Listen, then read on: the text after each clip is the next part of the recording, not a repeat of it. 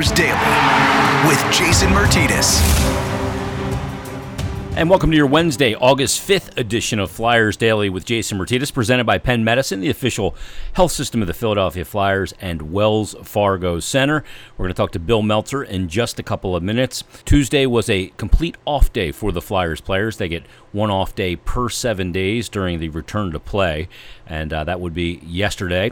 Today, back at practice, and we'll see if we can derive from Alain Vigneault and his after-practice availability exactly how Joel Farabee will be inserted into this lineup. Michael Raffl, of course, not available, suffered that injury in the game on Sunday over the Boston Bruins, the 4-1 win. So we'll see how Alain Vigneault decides to deploy Joel Farabee. I know a really difficult situation, and we'll talk about this with Bill Meltzer, on where to put Farabee, because as a skilled player, you like to put skilled players with other skilled players, but you don't want to move Scott Laughton back into the middle and kind of rearrange your fourth line, with the exception of Michael Raffl, who's not available, considering 2 goals in the game came from that fourth line with Nate Thompson and Michael Raffl each scoring. Raffl also had an assist in that game, so that'll be interesting to see. It'll also be interesting to get Alain Vigneault's thoughts on who his goaltender will be on Thursday. With the Tampa Bay Lightning and the Washington Capitals going to an overtime, the Caps, in the loss, still pick up a point. This is regular season rules. The 2 points goes to the Tampa Bay Lightning. So the order in the Eastern Conference right now for seeding is number 1 Tampa, because they hold the tiebreaker over the Flyers with 2 points. The Flyers with 2 points, Washington Capitals with 1, and the Boston Bruins with none still. So still a lot up for grabs. I know Alain Vigneault wants to get Brian Elliott into a game. We'll see if that is indeed the game tomorrow, or if that's the final game of the round robin. Presumably, he will get one of them. And Brian Elliott's had a really good camp for the Flyers. He's looked really sharp. And being out at training camp when it was in Voorhees at the Virtua Skate Zone still, he looked like he was really dialed in. His crease movements were very precise, very explosive. He looks as good as he's looked in the last couple of years since those surgeries a couple of summers ago. So Brian Elliott would not be a huge drop-off, obviously, from Carter Hart, who played a tremendous game. But then the other element of that is you want to keep your goaltender Carter Hart, who performed so well in that game. You'd rather not have 6 days between starts from Sunday to this Saturday. You want him to get into that groove where he seemingly is after that game against the Boston Bruins, and to stay there, you want to get him in more game action. So really interesting couple of decisions for Alain Vigneault. Here's what we know, though, and if you've listened to this podcast throughout the pause and talking to all the players, the other coaches on this team, they all cite the same thing with Alain Vigneault, and it's a tremendous ability to run the bench and feel. So he'll come up with the best solution. What that is remains to be seen, but we shall soon find out. Let's get to Bill Meltzer right now. You read his work on NHL.com, PhiladelphiaFlyers.com, and HockeyBuzz.com, and he joins us right now. Bill, how you doing? I'm doing great, and hockey heaven here. You know, all these games every day. I'm loving it. Yeah, I've had to get the shock paddles out a couple times for potential overdose, and my wife is going, "Are you still living here?" But yeah, I'm down in the studio. I had to get a new TV. I wore out the new one already on hockey games, but I want to start here first and foremost. First of all, we find out that another round of tests, and now, an incredible amount of testing is being done, and still no positive tests. For even me, the eternal optimist, Bill, when it comes to this, because I needed that just to be able to raise my head off a pillow every morning, even I'm shocked at this point, considering, I know they're north of the border right now, but still the fact remains is they're now a week plus inside the bubble. There was no positive test going into the bubble. This is just phenomenal news as it continues to just kind of get better and better. Absolutely. And 7,000 tests. Yeah. Oh, absolutely. And it's getting to, we're getting to the point there where if somebody had been, infected at the point they were coming in, where, sometimes it can take 10 days, 2 weeks to show up and test, they're kind of be in the clear from that, as long as guys are doing what they should be doing in the bubble, and it certainly seems to be that way. This is see this through and see the problems that baseball continues to have, like with the Cardinals players, of course, before that the Marlins. It's really, it's pretty cool to see. Really, it's a tip of the cap to the league and also to the players for following the protocols. You're absolutely right. And I think that second part is so true and something that doesn't get accentuated. Phase 3, these players were still not bubbled. They were going home. They were apparently they were doing the right things. And the fact that the information comes out about the 7,000 negative tests and no positives again takes out the equation that a guy like Igor Shesterkin, who all of a sudden was not available, but because of the league's terminology, they deemed that unfit to play. That is not a positive test. It was actually an injury. So very interesting stuff. And again, like you said, total tip of the cap to the league. They seemingly have thought of everything, including throwing a hat on the ice. When Connor McDavid got a hat trick, they had a designated person to throw a bucket on the ice. Yeah, it's very cool. Well, they missed their opportunity earlier in the day when Schwetz got one, but they made up for it. And they made sure if McDavid's getting a hattie, we got to put a hat on the ice. So we got to have somebody at Rogers Place ready to do it. Bill, we're a couple days removed now from the Flyers' win over the Boston Bruins. Now that you've had a couple of days to chew on it, what are a couple of the big takeaways from that 4-1 win over the Bruins on Sunday? Well, I think you have to start with Carter Hart. In the first 10 minutes of the game or so, I mean, the Bruins had, I think, 5 of the first 6 shots, 8 of the first 11, something like that. The first power play of the game, although that was really a turning point for the team. Hart, when it could have gone a little sideways early on, he was outstanding. And then late in the game, Flyers already had that sewn up, but the Bruins had all kinds of scoring chances. I mean, if not for a deflection off of Robert Hagg's skate, Carter probably would have had a shutout. Which also goes to show that there's a little bit of luck involved, in getting or not getting a shutout. But I mean, that was an important test. Obviously, against a fantastic team, a 100-point team that doesn't have its act together yet. But the Flyers also played that well in the game. It was really nice to see the Travis Sanheim and Phil Myers pair step up in a big way. Really, the whole defense. The Flyers' first 3 goals, the defense had a direct role in every one of them. The keep that Sanheim made, the beautiful pass to Michael Raffl for the first goal, the entry that Ivan Provorov generated and started that sequence for the Nate Thompson goal, and then obviously Phil Myers answering right back with a beautiful shot right after the lead was cut to 2-1, and just to see those guys stepping up, not just the offensive contributions either, just the how aggressively they're playing, but also picking their spots well. They're just they've been everywhere on the ice, and they've been excellent. And not even also in the exhibition game, and even in the later part of camp, you could really see the two of them stepping up. So they're the top 2 pairings were excellent. If you look at the game inside the game between the Couturier line and the Bergeron line, the Couturier line dominated it. I mean, it was Selke winner against Selke winner, and not only was the Bergeron line shut down, but particularly in the second and most of the third period, the Flyers were attacking that whole time. I mean, Boston was hemmed in. That was their top line, which is one of the best in the league. That was great to see. And obviously also getting 2 goals from your fourth line, which you're not going to get a lot of nights, most nights, but on that night they did, and just showing that they have different lines that can step up on different nights. I mean, there was a whole lot to like from that, a whole lot of positives they can build on. With that being said, it's one game. It's the players who are in it kind of liken the intensity more to a stretch drive game than playoff intensity, and I think that's a fair description. It's accurate. Watching some of these qualification series, it is at a whole other level of intensity. It's the next step up, and Flyers still have a few games to get there. But I mean, in terms of how they set themselves up in that first game, the progression from camp to the exhibition to the first game of the round robin, I mean, it's there's not a lot of negative there other than Michael Raffl going down. It's been really good to see so far. Yeah, I want to start where you started, because my biggest takeaway was Carter Hart as well. And it wasn't necessarily the 34 saves on 35 shots. To me, the biggest takeaway from the game, the 34 saves on 35 shots is really good, obviously. But the biggest takeaway for me is the manner in which he did it. The calmness with which he displayed. He was never frazzled. His movements were efficient.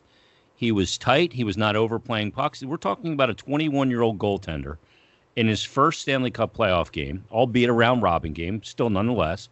against the top team in the NHL's regular season, the perfection line with Bergeron, Marchand, and David Pastrnak, who scored 48 goals this year. And he looked like his heart rate never went over 71 beats per minute. To me, I'm stunned by it that's the 21-year-old goaltender. Oh, absolutely. As you were saying, the economy of motion, how well he was tracking pucks. There was, and I think it was Bergeron had the deflection. It was a really tough deflection. Oh, the high tip, yeah. Yeah, the high tip, and he, and he tracked it perfectly. I mean, he made a very difficult save look very easy. Yeah. And he was doing that all game. He was in perfect position. He wasn't lunging. He wasn't guessing. As you said, I mean, everything he was right on the whole game. And that, for a 21-year-old in his first ever postseason game, I mean, that's something special. It's almost ridiculous. Like, as a goaltender and goalies, the term we use is he was quiet in his crease, and he was very quiet in his crease that night. And you're right, like that tip. There was another high tip opportunity that he ended up swallowing into his logo. And you look at those and go, well, he doesn't look like he makes great saves. Well, that's because he's in the right spot, and pucks are hitting him in the logo because he gets there square. And it was a tremendous performance. I got to ask you about the pairing of Phil Myers and Travis Sanheim. You just alluded to it a couple minutes ago. Sanheim, what a great feed to Michael Raffl for the opening goal. I said this to Phil Myers as well. I've known that Phil has a very hard and heavy slap shot, but I didn't know he had that shot in the bag, because that was an absolute snapshot snipe across his body and across to the far side corner over Jaro Halak's blocker. I didn't know he had that, Bill. You know what I mean? Like that's a special. I'm like, Phil, no disrespect, but I didn't know you had that in the bag. I wasn't expecting that. Yeah, no, it's funny. I thought back to when he had that 3-game goal streak early this season, and he had one that wasn't exactly like that. I mean, no goalie in the world was stopping that one. It was just you talk about an unstoppable shot. Sometimes you look where the guy shot it from, what the guy's angle on it is. It doesn't matter. That was a perfect shot, and it was, I mean, he got rid of it quickly. It was a tracer. I mean, that was gorgeous. I don't, I mean, obviously he's not going to do that every game, but that he has that ability to do that in his arsenal. That was mighty impressive. And also, I mean, in the bigger picture with Phil, and also with Travis. Actually, we did an article on it yesterday on the Flyers website. They're getting the benefits now from the process of their development. When Travis first came up, I mean, he would have some issues with gaps. And sometimes he would give a guy too much time and space, or he'd face a heavy forecheck and he might turn a puck over, or he'd just hold an extra second. He's big and strong enough to protect it a little bit better, and he worked at it, and he got better and better and better. And same thing with Phil picking his spots, because sometimes, Phil being as big and well as he skates would get out of position a little bit, sometimes a little too far. And, again, it was watching a lot of video. It was working with his coaches and just, keeping at it. And, getting a vote of confidence from the coaches, and really that started, I would say, in the second half of last year with Scott Gordon, and then continued and accelerated this year. Look at the opportunity that Travis Sanheim has had this year for the first time in the NHL to be a penalty killer, and he's thrived in it. It's it's a tip of the cap to the coaches, but it's really a tip of the cap to those two guys for all the work that they put in, because it's one thing to have the raw materials, be a great athlete, have the size, have the skating ability.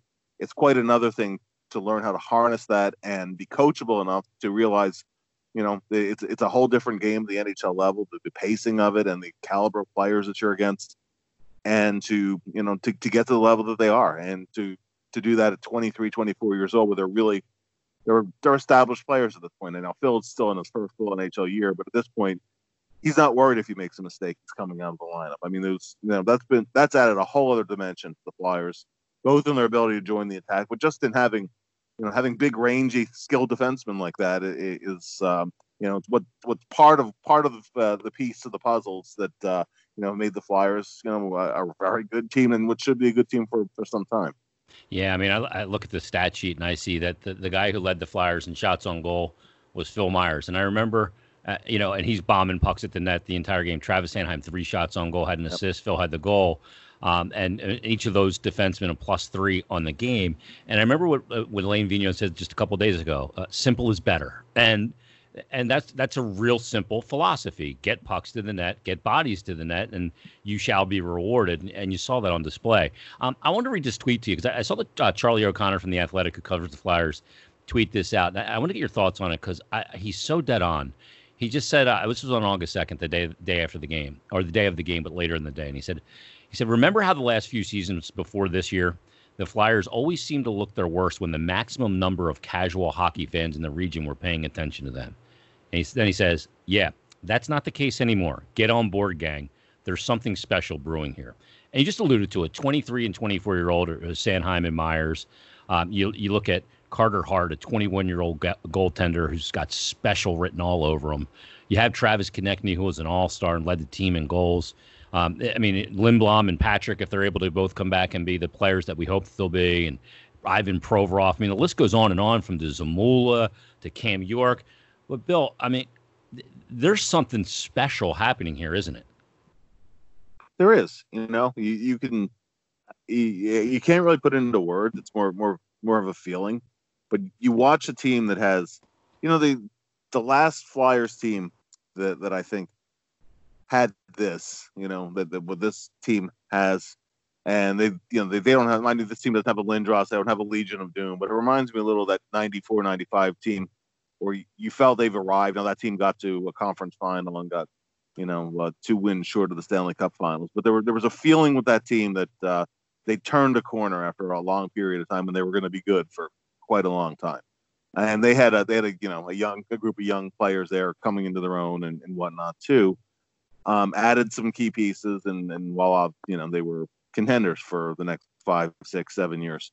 I think that you don't go necessarily this long term in today's NHL. There's much more parity and whatever, but I get that same feeling where you look at this group of players that are as you're saying, guys in their early 20s, and they've added some experience around them. And you go year to year, but I think that what you're seeing is for real. And then, you do get the casual fans watching during the postseason. And, if they weren't watching all year, I think it's fair to say, well, I think you're going to enjoy this run here. And, who knows how far it leads, but this is going to be a team that's going to be in that hunt, I think, for quite a few years to come. The other element of that too, Bill, is this for me. Not only I wrote, I feel like something special's happening, and look, I know I'm a hockey honk, and I'm known that way in the Philadelphia media or sports talk, whatever you want to call it. I don't give a damn. And I've flown the flag for a long time and caught a lot of crap for it when it wasn't trendy to do so, and maybe it is now. And I welcome everybody to the bandwagon. But here's the other element of it that to me makes it even better, is that the brand of hockey they play, the personality of the group of players, and the coaching staff, they just seem so much more likable to the masses right now. And winning will do that. I understand that. But they play an exciting brand of hockey. People love this head coach, and they should. And you have character guys and guys that, younger generations can kind of identify with guys like Travis Konecny, who can chirp with the best of them. They seem to check so many boxes of entertainment, sports, and competitiveness that it's something that is rare that they all kind of come together. And the last time probably is that mid-'90s to 2000 Flyers team with Lindros and LeClaire and, that whole cast of characters. Oh, definitely. This team, as you said, there's a lot of, character and characters on the team too. So that definitely helps. And Hayes, I forgot Hayes. Oh, absolutely. Yeah. Hayes is, and Hayes, they keep each other loose. They chirp a lot, and they get under other team's skin, but it also keeps everybody, plugged in. I can also say, and before the pandemic, but going to the locker room every day, there was a certain atmosphere in there where, really it was kind of all season. I guess you take it back to November when the Flyers had the best record in the league for that month, which you could kind of sense that there was a group that pushed each other in a positive way.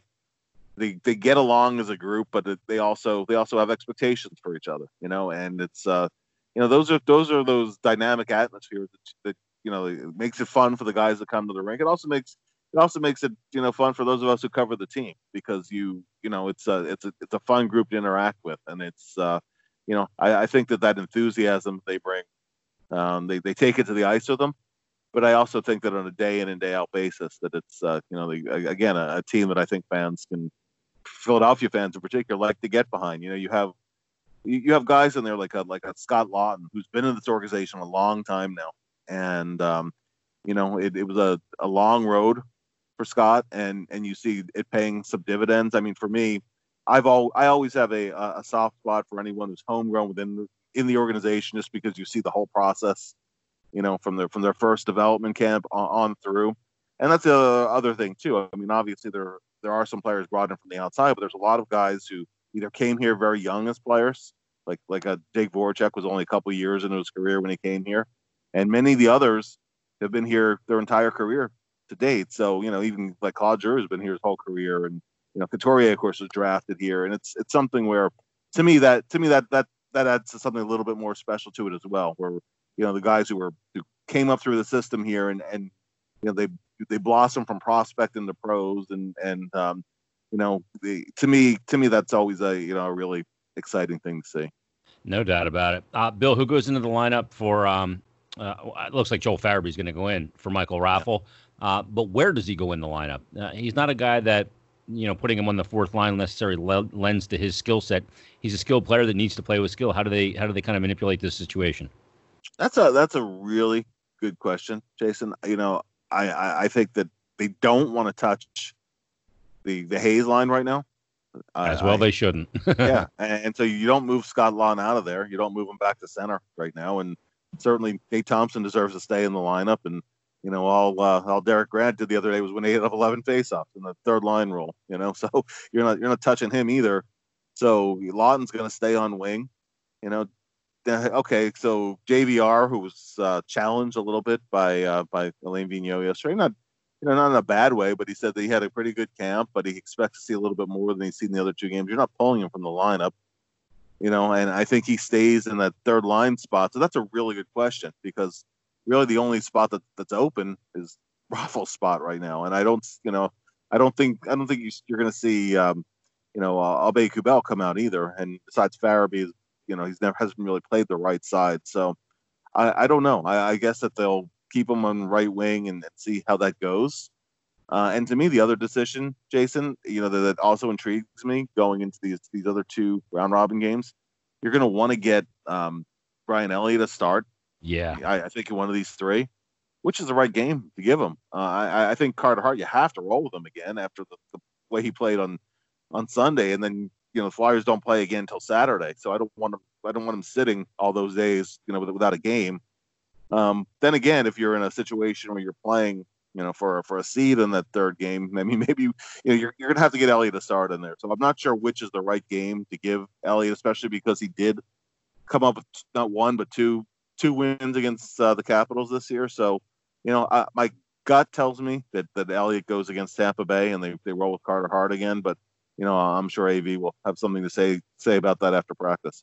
Yeah, it'd be very interesting. That's an interesting decision. Do you ensure, put Harder in there to try and ensure not being a 4 seed, therefore trying to elude, presumably, the Penguins if they are able to get by the Montreal Canadiens, that series tied at 1, or do you go with Moose in the middle? But he's had a really good camp. I don't think I would feel, I would be fine with Brian Elliott going in that second game. I don't think I would be afraid of that at all. All things considered. Yeah, absolutely. I mean, he's won a lot of good games, a lot of tough games for the team. He was on the road particularly. Now everything is kind of a neutral site right now, but nonetheless, whenever they've needed Brian Elliott, he's stepped up this year, and that's the point. Yeah, and the other thing too is you're right. I don't like going 6 days between a game when I know my goalie's grooving a little bit. You know what I mean? Yeah. That's the other thing. Like, he's feeling it right now. Carter Hart is, and I just want to, you just want to have 1 day practice, next day game. 1 day practice, next day game. Let them ride the wave like a nice big, like dropping in on a nice big wave in Honolulu, at Pipeline Masters or something. I know that's probably right. Any of the series shock you so far? Carey Price has been off the charts. He got a win for his efforts in overtime in the first one. Was equally as good in game 2, but they ended up losing, just couldn't provide enough offense against the Pittsburgh Penguins for the Canadians. But anything really jumping out you in the play-in round so far? Well, I wasn't expecting Chicago to win their first game, and I mean they've been good series. You're not we were treated to a game where the winner was scored with .1 left on the clock. I mean that's that's pretty rare and special. And I think that it's been I expect a little bit more from the Rangers. I know they're switching goalies tonight, but I thought the Rangers would give a little tougher series. I didn't expect the Rangers to win. I think Carolina's the better team, except for the question marks in net. But even there, Mrazek's played well. I expected it to be a little bit closer. I think that Carolina's been a much better team in that series, and I expect a little bit better out of them. I wouldn't say again so much in terms of surprises. I guess I wasn't figuring Pittsburgh would drop their first game, but I mean, especially after how bad Montreal looked in their exhibition, they didn't look like a team that was confident they were going to be able to do much of anything. The second game went a little bit more, I guess, as you would expect it to go. But I would say that I would also say that Toronto getting shut out in their first game, I certainly wasn't expecting that. The complexion that series is taking on looks to me more and more like, when Tortorella was with the Rangers and everything was a game to one. If the Rangers got up 1-0, you probably were going to not come back on them. But if you scored first in the Rangers, then they struggled to beat you, and then ultimately that's kind of where some of Tortorella's teams in New York fell short. I'm kind of getting a little bit of that vibe with Columbus, where if the Blue Jackets would have scored first today, of course they spent most of the game in their own end of the ice, especially in that second period. But but my feeling is that that's how the rest of that series is going to go. If Columbus gets ahead on Toronto next game or game after that, then I think Columbus can take out Toronto. But if they're playing from behind, I think Toronto will pull through it. Yeah, I have Columbus in that series, but then again, I picked the Rangers, so what the hell do I know? But we'll see how that plays out. Carolina has been really a team that I undervalued as well, but strong defensive teams have performed pretty well so far. Bill, last thing for you. Looking at the intensity of this game, a lot of people thought, well, if there's no fans, then players all of a sudden are not going to know how to ratchet up intensity because they can't feed off a crowd. 3 minutes into the first game that was being played overall, I see Justin Williams dropping the mitts and chucking knucks. I see multiple huge hits in games and guys battling really hard and several scraps, which we usually don't see in the playoffs, especially in a best of 5. Yeah. Not that we've seen that since the 80s, but it's not something you want to do to put your team in a disadvantageous spot. But I've seen a lot of physical play, and to me, the quality of product, I don't have a side-by-side comparison because I'm not watching games from last year playoffs right next to it. But to me, it looks like playoff hockey. Oh, absolutely. And in terms of the intensity level, and honestly, I expected that once you got into the qualification series, at least.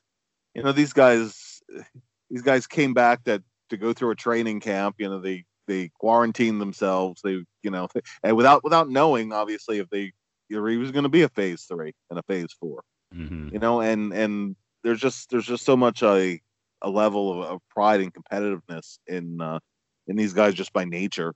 Listen, and it's just hockey in general. I mean, you'll sometimes see tournament games or whatever where there's not a lot of people in the stands. Now, mind you, there's no people in the stands here, but you've seen sparsely attended games where the intensity picks up. It's just a little bit harder to motivate. When you're, when to me it would be much harder if you go into a season and there's no fans there, and then you don't have the, there's a certain drive in a playoff series.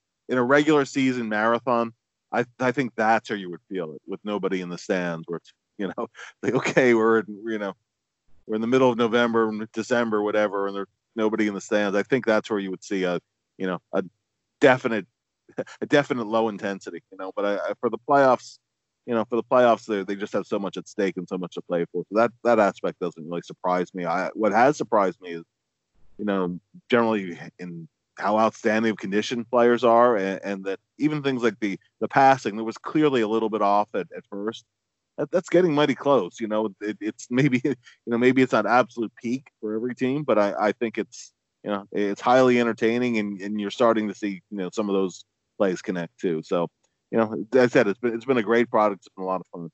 Yeah, no doubt about it. Well, we're enjoying it. We're soaking it all in. God knows we waited long enough for it, so we might as well feast on it right now, which we're all doing. Hey, Bill, thanks for doing this. We'll be checking in soon, and Flyers' next game will be at 4 o'clock on Thursday, and we'll be checking out everybody's impressions of that one as well. Thanks for doing this. All right, man. Thanks to Bill Meltzer for joining us on this episode of Flyers Daily. Tomorrow, another game day edition, 4 o'clock game, as the Flyers round robin will continue. And tomorrow they'll try and pick up another couple of points against the Washington Capitals. So they went 3-0-1 against this regular season and held Alexander Ovechkin to 0 points in those 4 games. Truly impressive. We'll see if they can keep that streak going as well and hand the Capitals their second loss, even though they have a loser point, hand them their second loss in the round robin. And if the Flyers can do that, they certainly will move up in the playoff seeding in the Eastern Conference. It's going to put a wrap on this episode of Flyers Daily, which is presented by Penn Medicine, the official health system of the Philadelphia Flyers and Wells Fargo Center. Supporting our Flyers, Penn Orthopedics creates the ideal care plan with treatment options fueled by our own world-renowned research doing what once seemed impossible so you can too. Another reason why your life is worth Penn Medicine. Learn more at pennmedicine.org/ortho and give them a follow on Twitter at Penn Medicine. We'll talk to you on tomorrow's Game Day episode of Flyers Daily. I don't mind stealing bread from the mouths of decadence,